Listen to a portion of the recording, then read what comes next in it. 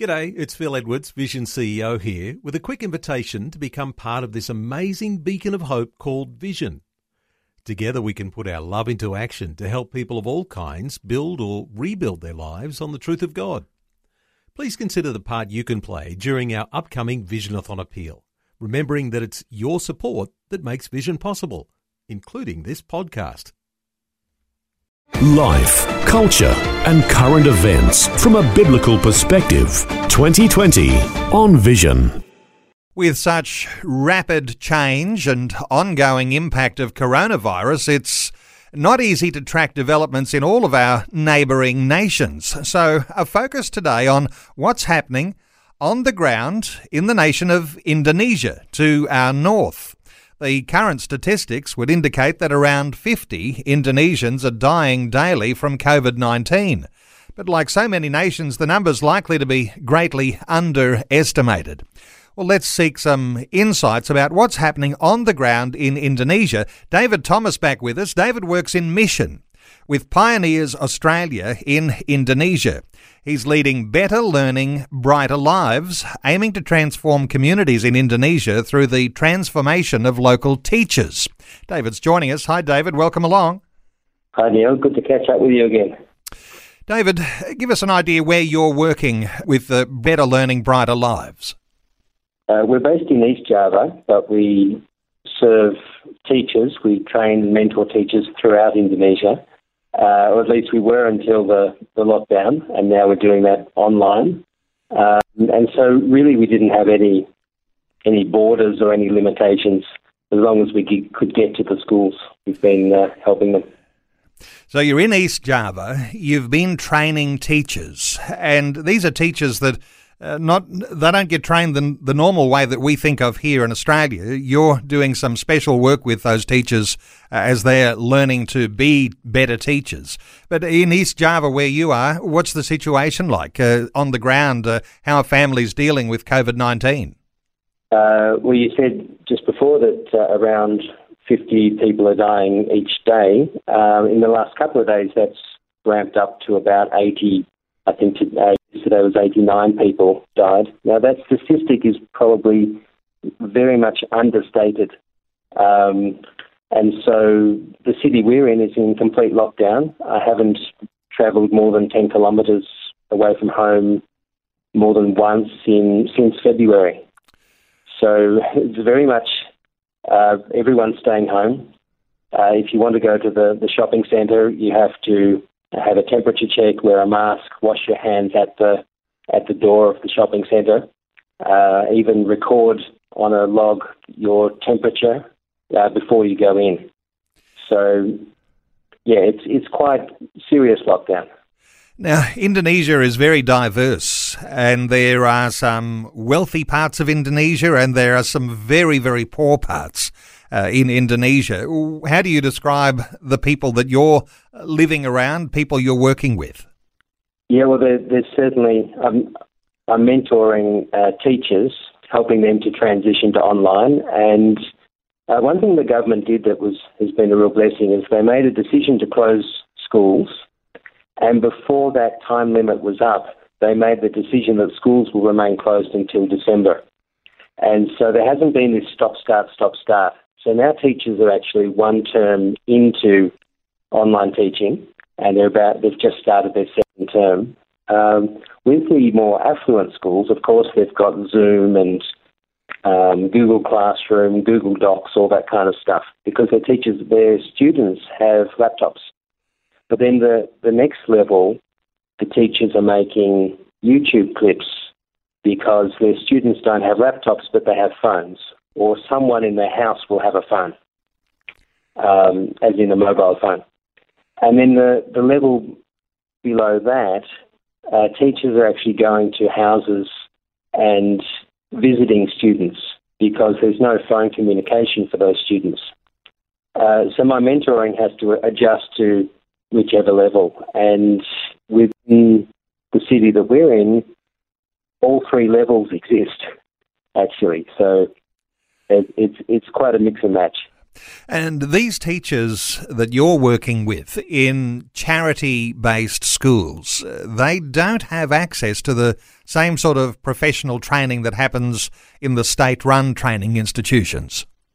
There is training, but it's quite traditional, it's rigid, it's en masse, and the kind of things that we try to guide them in, really it's about teaching for truth, and so it's very relational, and that's been a challenge with online, because a lot of my training, a lot of my programs before COVID were about, even to the point of how to walk around a classroom and how to relate individually and personally and en masse to the whole class, and how to make sure every student felt appreciated.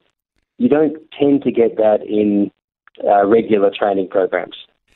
Okay, and the teachers that you're working with, they are like the next generation in Indonesia. And when we talk about education systems and Christians in the system, there's something very special about the work you're doing. Are you seeing some good fruit from the way that you sow into the lives of teachers?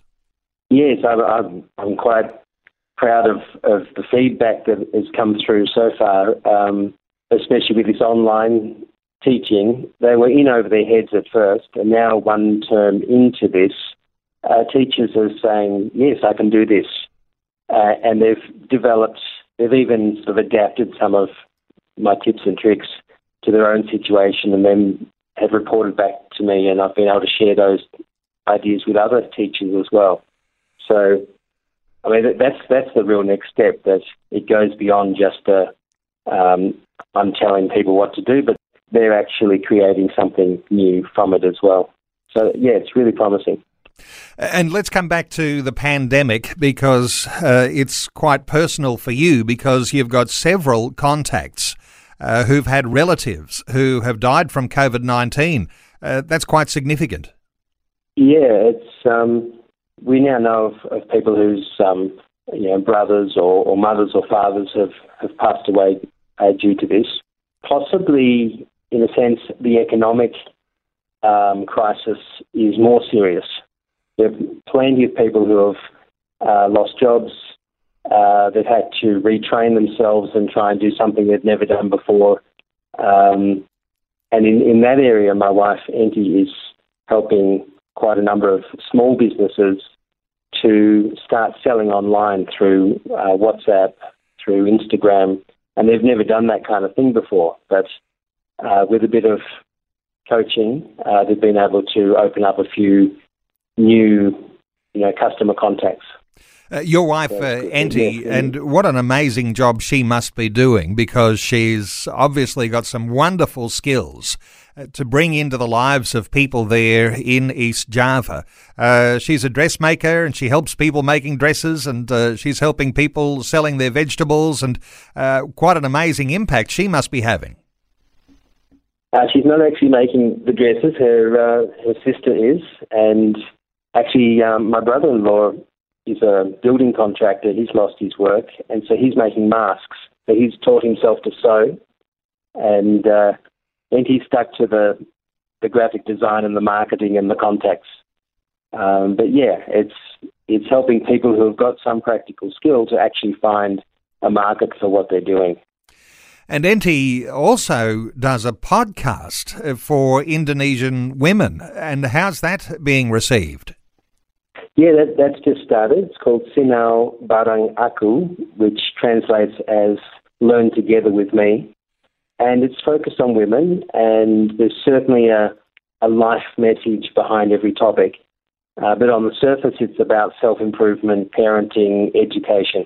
And so that obviously is without borders. That can go to any women who have a phone. And so that's on Spotify and other platforms. And yeah, so far it's been very well received. With the wider community and COVID-19 doing lots of damage there, and you've even got personal contact to people who've lost loved ones, is there a certain fear that is gripping people And is that changing the way you think the whole future looks? I mean, you've been doing what you do for the last 13 odd years, but are things likely to change and be completely different as the way goes forward into the future? At least at one stage recently, just last week, the government said that we should embrace COVID-19 as if it's a bad flu. And we need to get on with our lives, the economy needs to run again, and we have to learn to live with it. And there's some practical aspects about that, but of course, time will tell whether that's wise or foolish advice. I think there are many opportunities that have opened up because of this, especially in the way teachers relate to students, and that may well bring wonderful changes in society, in communities, because of that different paradigm of how to relate. But whether COVID takes a tighter grip or we do, like the government said, treat it like a bad flu, time will tell. Well, Dave, you have an amazing ministry, and let me just honour you for a few moments here, because you're doing a great work, and the people that you're touching are going to be influencing the generations ahead. And I know that you'd always like an extra friend or two to be supportive. You are at this time under Pioneers Australia in Indonesia, and there is a website for Pioneers. It's pioneers.org.au, and for people that would connect with you as prayer partners and perhaps even financial supporters, and I'm sure you could do with a few new friends, and especially when times are hard like this, let me point people to pioneers.org.au, and you'll find some links there to projects and the ministry that Dave Thomas and his wife Enty are a part of. Is called Better Learning, Brighter Lives, and it's a mission that is about training school teachers, and a significant role that you do play there, Dave, and honour to you from me, and I'm sure lots of Aussies listening in will just be cheering you on from the sideline as you're working there in East Java. So pioneers.org.au, projects, and look for the link for Better Learning, Brighter Lives to be in touch with David Thomas with Pioneers Australia. David, thanks so much for updating us and sharing those insights about what's happening in your community and the good work that you and Enty are doing together. Thanks for being with us on 2020. Okay, thanks, Neil. God bless. Thanks for taking time to listen to this audio on demand from Vision Christian Media. To find out more about us, go to vision.org.au.